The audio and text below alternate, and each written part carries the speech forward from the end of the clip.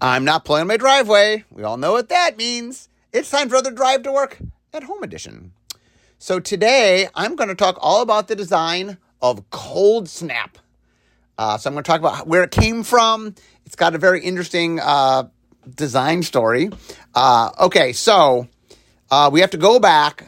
And at this time, we were working on Ravnica, I believe. Now, back then, we go back in the days, we used to make 3 sets a year. So large set, blocks, back in the days of blocks, there was a large set, a small set back in the day. And we were definitely starting to dip our toe into the idea of doing a 4th set. Every once in a while there'd be a core set, but we were dipping our toe into having a 4th, standard legal set that wasn't a core set. So what happened originally was the brand team, at this point, the brand team was separate from the R&D at this point. Nowadays, it's tabletop magics altogether. But back in the day, this wasn't true. And so the brand team asked R&D and said to them, do you want a summer set? And R&D said, not really. There's nothing jumping to mind. Yeah, let's not do a summer set. And everything was fine. And they came back, 6 months later, and they're like, we really would like a summer set. And I remember Bill Rose was frustrated. He's like, well, 6 months ago, if you really wanted to do one, how about 6 months ago when we said no, you go, well, we really want you to do it. So we had to come up with an idea for a summer set. And I think the 2 leading contenders, one was, this was the summer after Ravnica. I think Brady Dummermuth pitched the idea of, well, what if we have a set that's all 10 guilds? It's kind of this follow-up to the year of Ravnica, because each year of Ravnica, each set only had, 4 or 3 guilds in it. And so, maybe we could wrap it up, So that was Brady's idea. But another idea we had, maybe I had this idea. I don't even know where this idea came from, but it could have been my idea. Magic at the time had blocks. Blocks had 3 sets in it. Every block had 3 sets except for 1. So when Ice Age came out, so Ice Age was designed by the East Coast Playtefters, Jim Lind, Scaphalias, Dave Petty, Chris Page. And it was one of the sets that Richard Garfield had asked his play designers to design to sort of like, the idea originally was we're going to put Magic out. At some point, we're going to need more expansions. And so they started working on them. No one knew how fast we would need expansions. But anyway, they made Ice Age, and Ice Age was its own standalone thing. Then later, the same team made Alliances. And when they were making Alliances, they didn't really... they weren't thinking, blocks weren't a thing yet. They were just making their own set. It was on Dominaria, because almost everything was on Dominaria, I guess. But, so it wasn't a similar location, but it really mechanically had nothing to do with Alliances. I'm sorry, it was Alliances. It had nothing to do with Ice Age. So what ended up happening is when they turned the set in, we, the developers at Wizards, knew that we were moving toward wanting a block structure. So the plan was, Mirage, the very next thing, was going to be a block. So we wanted to introduce the idea of block. So we said, okay, this is the second set in the Ice Age block. So we sort of introduced it. In Alliances, in development, we added some things to tie it together. None of that was there in the design. It wasn't meant to be a follow-up to Ice Age. Now, we didn't do a lot. It was just a little tiny touch of things. Obviously, the flavor overlapped. It was still on Tertiaire. But anyway, once blocks became a thing, once Mirage did its blocks and Tempest, and once blocks started becoming a thing, we kind of retroactively said, well, you have Ice Age, and then you have Homelands, and you have Alliances, and that's kind of the Ice Age block, even though it didn't make any sense to count Homelands, because Homelands was from a completely different plane. And so it was sort of sitting there. So one of the things that, when we were brainstorming, came up was... there's this idea in television where there's a lost episode that happens, like the Honeymooners had one, where they'd record something, and back in the early days, they literally, someone could just put it in a vault and not realize it, and, it went missing for years, for decades. And then somebody finds it and goes, oh, there's a lost episode. And so we thought it might be funny to do like a lost, the equivalent of a lost episode. What if there was a lost set? What if, the Ice Age designers designed a third set, but it got lost. Our joke was, we found it in a filing cabinet, much like you find an old lost episode in a vault. So the idea we had pitched was, what if we did the third set? Ice Age had alliances, but there was no third set. What if this small set was the third set of the Ice Age block? So basically the two big things we pitched were the Ravnica follow-up and the Coldsnap, what we ended up calling Coldsnap, the third Ice Age set, or the lost Ice Age set.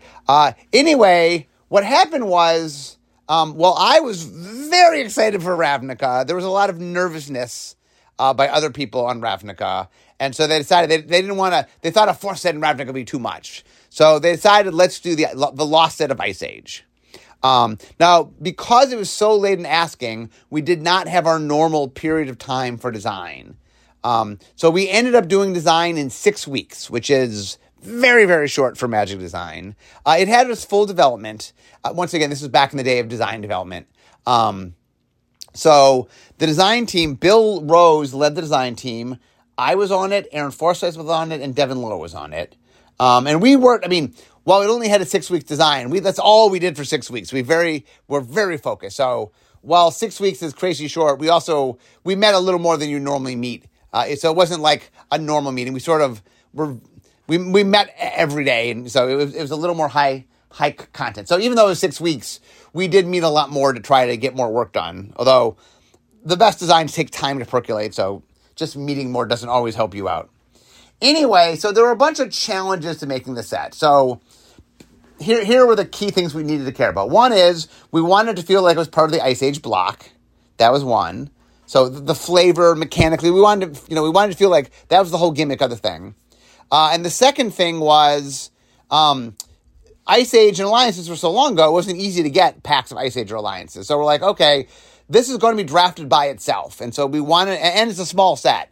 I think, let's see, the set had in it, there were 155 cards, 40 rare, 50 uncommon, 60 commons. I don't think it had basic lands because it was a small set. And there's no mythic rare was far from being a thing yet. So, okay, so that's the two big things. How do you make it feel like Coldsnap? How do you make it feel like an Ice Age set? And then how do you make it draft by itself?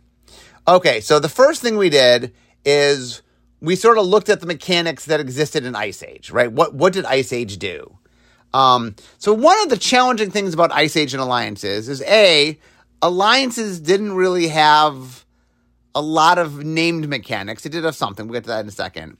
And Ice Age, it introduced some things. So Ice Age had the first cantrips, what we call slow trips, because they were cantrips, except you didn't draw the card right away. So you would draw the card at the beginning of next turn. It had cumulative upkeep. It had snow-covered lands. What else did it? There wasn't a lot. Like, most of the things that it had, either we had chosen to incorporate into Magic, like cantrips became a normal part of Magic, or we're like, snow-covered or cumulative upkeep are things we ended up sort of not doing much anymore. But we're like, okay, look, we're making an Ice Age set. And so we made use of the stuff. It had slow trips, it had cumulative upkeep. We definitely messed around a little bit and had some fun with like, where could we put cumulative upkeep? Are there weird and quirky cumulative upkeep costs we could do? We had some fun there.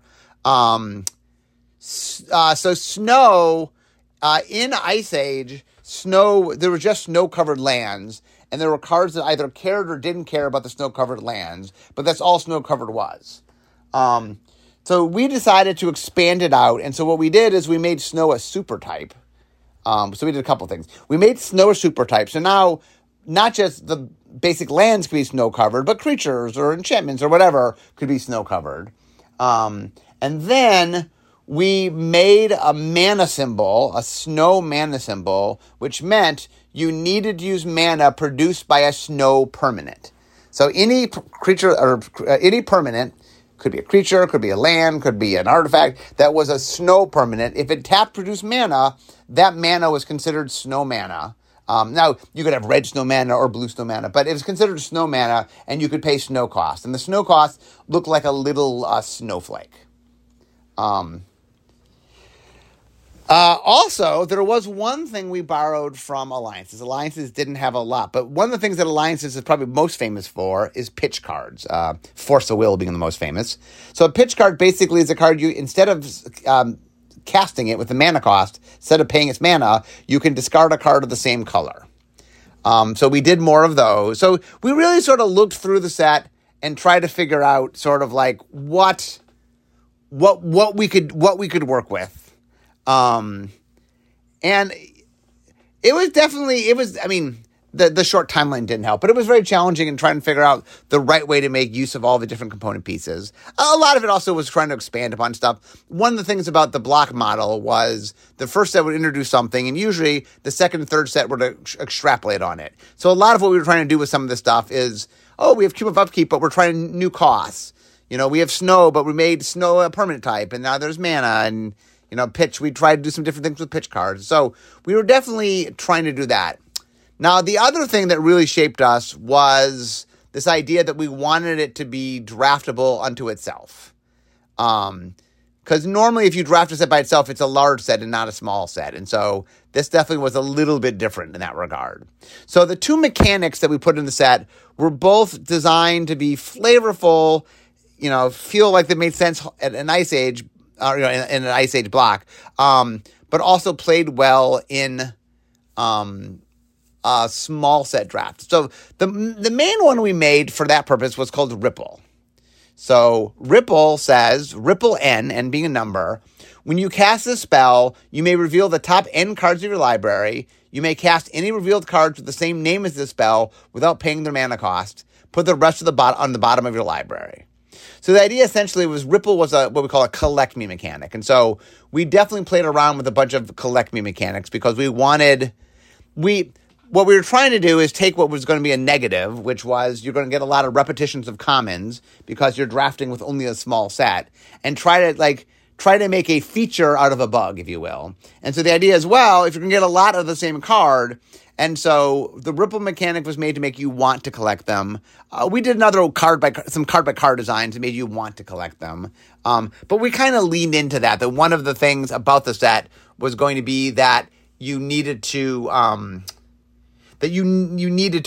in drafting, want to get multiples of it.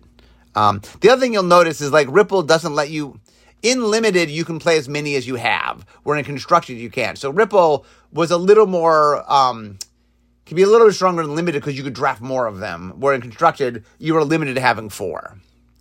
Okay, the other mechanic is called Recover. So Recover has a cost. Sorry. It says Recover and has a mana cost. When a creature is put into your graveyard from the battlefield, you may pay cost. If you do, return this card from your graveyard to your hand. Otherwise, exile this card. Okay, so what this card was trying to do, I'm trying to remember the name.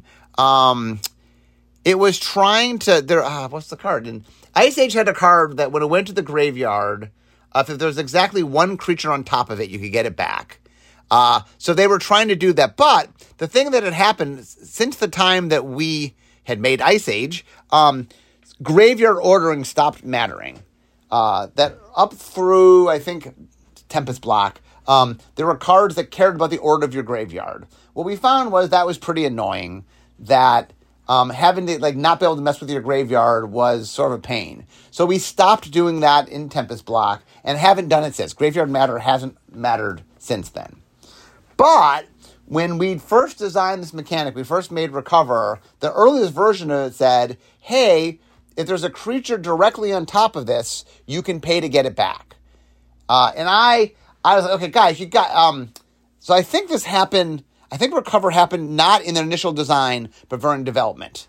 Because I remember going to, Randy Buehler was the lead developer, going to Randy and saying, what are you doing? We're not reintroducing Graveyard Matters. And Randy was like, well, we're doing a throwback. Graveyard Matter mattered in Ice Age. I'm like, no. And so what I said to him is, look, I think we can duplicate a lot of what you want without having to have graveyard order. So the idea essentially is, how do you say that a card is directly below a creature? Well, what if it triggers when a creature dies? But when a creature dies, you have this window to get it back. but it's when the first creature dies after it's in the graveyard. That's your window. If you don't pay it then you miss on it. Now, did Recover come out amazing? I mean, I 100% believe it was the right call not to have graveyard order matter. Recover ended up being not too, obviously it got played within the confines of Limited, but I don't think Recover got played much else to my knowledge. Ripple ended up being Ripple was very powerful in Limited, and in Coldsnap draft, I think Ripple ended up being a little too good. The best strategies, if you ever happen to be in a Coldsnap draft, the Ripple cards are very strong. I don't remember exactly what's the strongest of the Ripple cards. My gut said it was red. But anyway, so what essentially happened is we spent 6 weeks, we made the file, we handed it over. I don't think Recover was there when we handed it over. Ripple was, I'm pretty sure. And then the set had a full development. So it had a full development. It had a rushed design, but a full development. And then it was time for it to come out. So the funny story about that is, so we really liked the idea of a lost episode. You have a lost file, right? And so the idea was that we wanted to push this story of the set was lost, but it was never our intention for people to think it was always meant to be tongue in cheek. That was the intent. The idea that it was lost in, it was lost in a thing. And we did a lot of things to sort of, we made a lot of hints in our, in the thing that announced it, we did all sorts of subtle hints that this isn't real. This is a joke. I think it, for example, the code name of the set on the cards was rock and roll, which implied that the code was sex, drugs, and rock and roll, which we never would have done.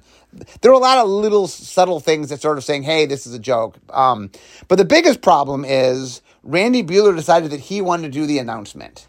And I think the thing is, I had a reputation for sort of messing around with the audience. I did a lot of silly things. But Randy really, whenever he'd interacted with the audience, he'd been very straightforward.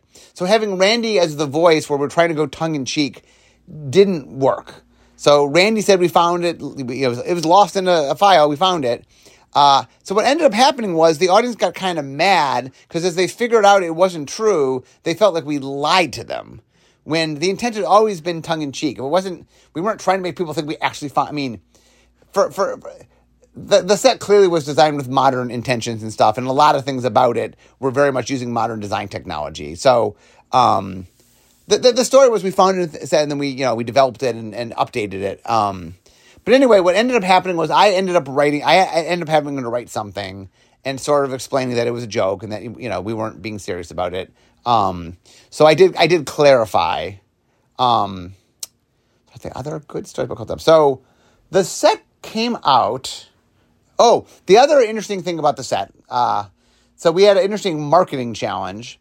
So the set that followed Coldsnap was Time Spiral. So Time Spiral's whole gimmick was, remember, it was past, present, future. So it was all about the past and nostalgia.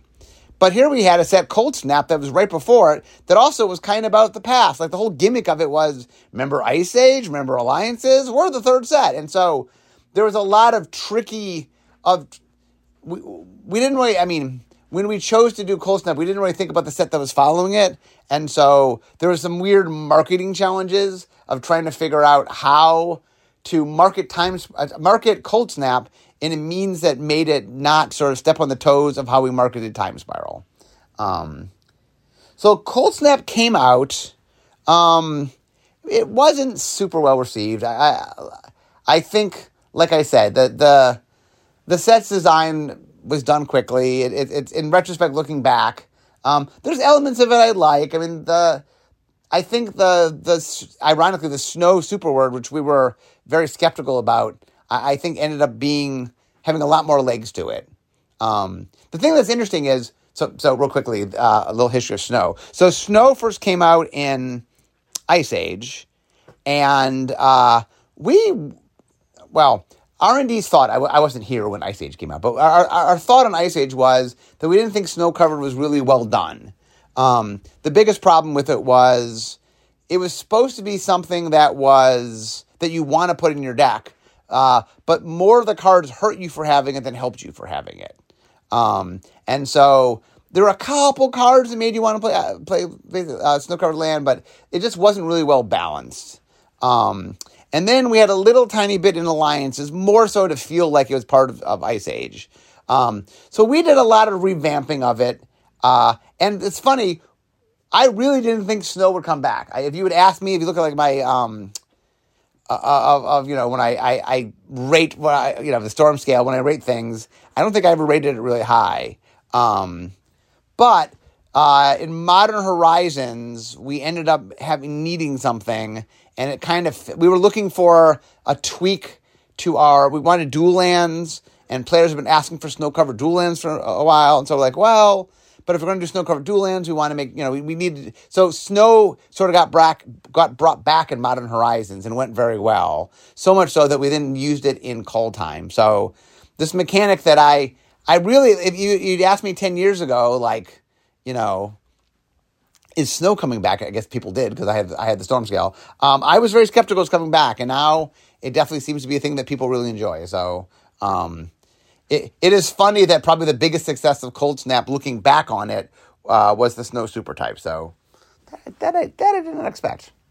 Anyway, so the set comes out. It wasn't super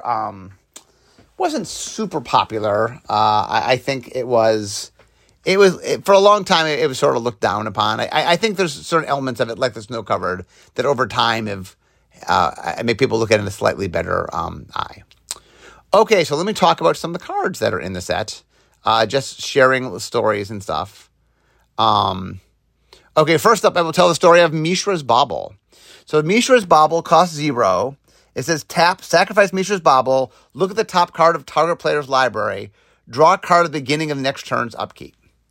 So this was a riff. So there's a card called Urza's Bauble in original Ice Age. In fact, I talked about Urza's Bauble. I did a podcast on zero cost things. So I probably talked about Mishra's Bauble in that same podcast. But this is just a good example of we were trying to make references while we could. So as I'm talking about this, I'm like, I just talked about this so I won't go too deep into it, but it's a good example where we were trying to find areas where we could take it and we can riff off it and find cool things to do with it.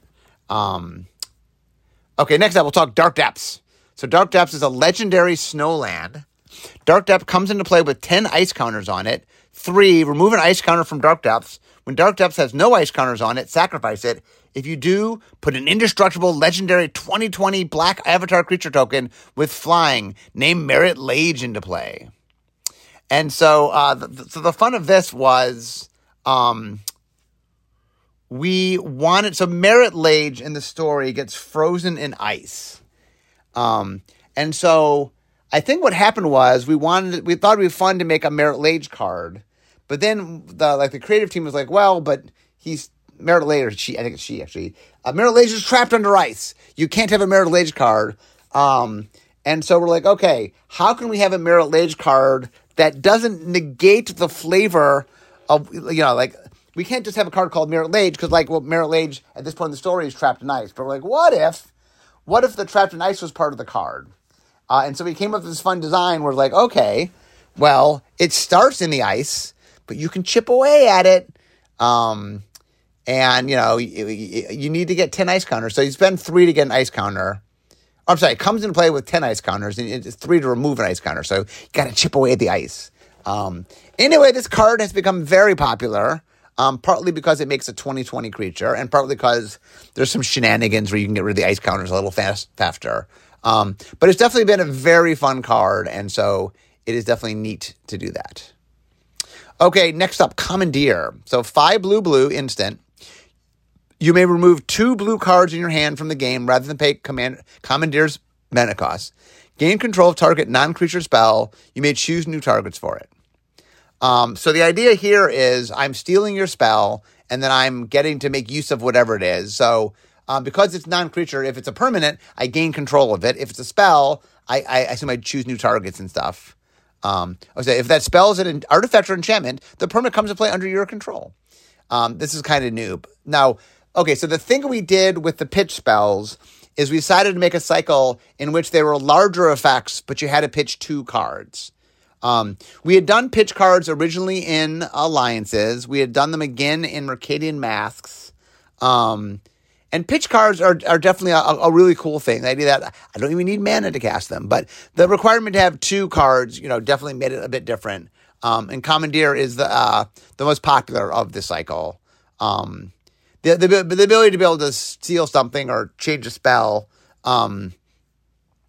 is pretty powerful when you don't have to spend mana. Because you have to discard 2 blue cards. It mostly goes in a heavy blue deck. That was the idea behind the pitch cards also, of making it require 2 cards, is it allowed us to make them such that it wasn't easy to put multiple pitch cards in the same deck. They really dedicate a certain color. We thought that was cool. Okay, another popular card, Counterbalance. Blue enchantment. Whenever an opponent plays a spell, you may reveal the top card of your library. If you do, counter that spell if it has the same converted mana cost as a revealed card. Okay, I'm pretty sure I made this spell. The idea was we wanted something that could counter... we wanted something that could some of the time counter spells, but not all the time. So the idea is we liked something that was sort of like, well, once in a while. Now, when it was originally designed, the intent of it was a little more random. That counter spells, but you don't control it, and so over time you will counter spells, but there's a lot of variance in how much you counter. Now, as often the case, this card's become pretty good, but that's because there are things like Scry and Top, and just means to interact with the top card of your library. So now, when people use it, at least in more competitive things, there's a more manipulation of the top of the library, so it's not quite as random as the card was originally sort of designed to be. Okay, next up, let's see if I can find it. So the next one is called, Skred. So Skred, it costs 1 red mana, instant. Skred deals damage to target creature equal to the number of snow permanents you control. So I think Coldsnap kind of went the reverse way. Our concern in Ice Age was that you got 2 punished for snow. So we went a little bit the other direction. I mean, there are ways to punish you for snow, but this set has a little more rewards for snow, Skred being probably the most famous one. Because for one red mana, you can do a lot of damage. If all your lands are snow covered, if, are snow, your creatures can be snow, your other permanents can be snow. You really can build decks where Skred is very, very powerful. And it was one of the things that definitely shaped sort of how the environment with Coldsnap played out. I think Skred is the main reason why there's a period of time where a lot of snow got played in decks, because Skred was just so powerful. I'm trying to think other things we did here. Okay, also here, Arkham Dagson, 3 in a blue, legendary creature, human artificer, 2/2. Tap, target artifact creature's controller sacrifices it. That player may search his or her library for a non-creature artifact card, put it into play, then shuffle his or her library. So this was playing around in space that, the idea that I turn one artifact into another artifact, Tinker was me messing in this space in a way that got a little dangerous. I was trying to remake a spell from Antiquities that I really liked and ended up making a very broken card. R&D believes my most broken card in Tinker. This is sort of playing in that space, but trying to be a little safer. It also allows you to, you can make the opponent change, or you can make yourself change. So you target artifact creature's controller. So you can target any artifact you control or they control it. But he's an inventor, and so it was kind of fun to mess around. Like, he can turn one thing into another. We thought that was really cool. One other legendary creature before I wrap up for today. Darien, King of Keldor. Legendary creature, human lord, 3/3. Whenever you're dealt damage, you may put that many 1/1 white soldier creature tokens into play. This is another popular card. One of the things that we try to do with this set is we really went back and looked at characters that had been referenced in the novels or the stories, and try to find characters that hadn't had their card yet. And Ice Age had a bunch of novels, and there were a bunch of things that sort of called out other characters and flavor text and stuff. And so we really were looking for opportunities to take some of these characters you've heard about, but didn't have a card yet, and build a card for them. Anyway, guys, I can see my desk here, so I'm almost done. Coldsnap is an interesting story. it was something that we sort of got pushed into doing. It was not something we had signed up for. I do think that a lot of cool things came out of the design. I'm not saying it's the best design in a vacuum. But stuff like snow came out of this, and there's other things that have gone on to, definitely been stuff that people enjoy, the individual cards that people enjoy. So I look back, and it's fun sort of exploring old sets, and this was a quirky set. It did teach me to have more than 6 weeks for design. That is something we shouldn't repeat ever. And just so people are aware, I mean, the nowadays design, we have 2 months of exploratory design, 4 months of vision design, and then all sorts of, set design can be up to a year. It's a little smaller than, I think, 10 months. But anyway, it is fun looking back. So I hope you guys enjoyed a little peek into Coldsnap. And I will also want to say, one of my goals is I'm trying to go back and hit all the different sets that I haven't had a podcast about. So my ultimate goal one day is to have podcasts about every set. And I'm more than halfway there, but there's a whole bunch of stuff I haven't talked about. So I'm planning over time to try to catch up on some of the sets I haven't talked about yet.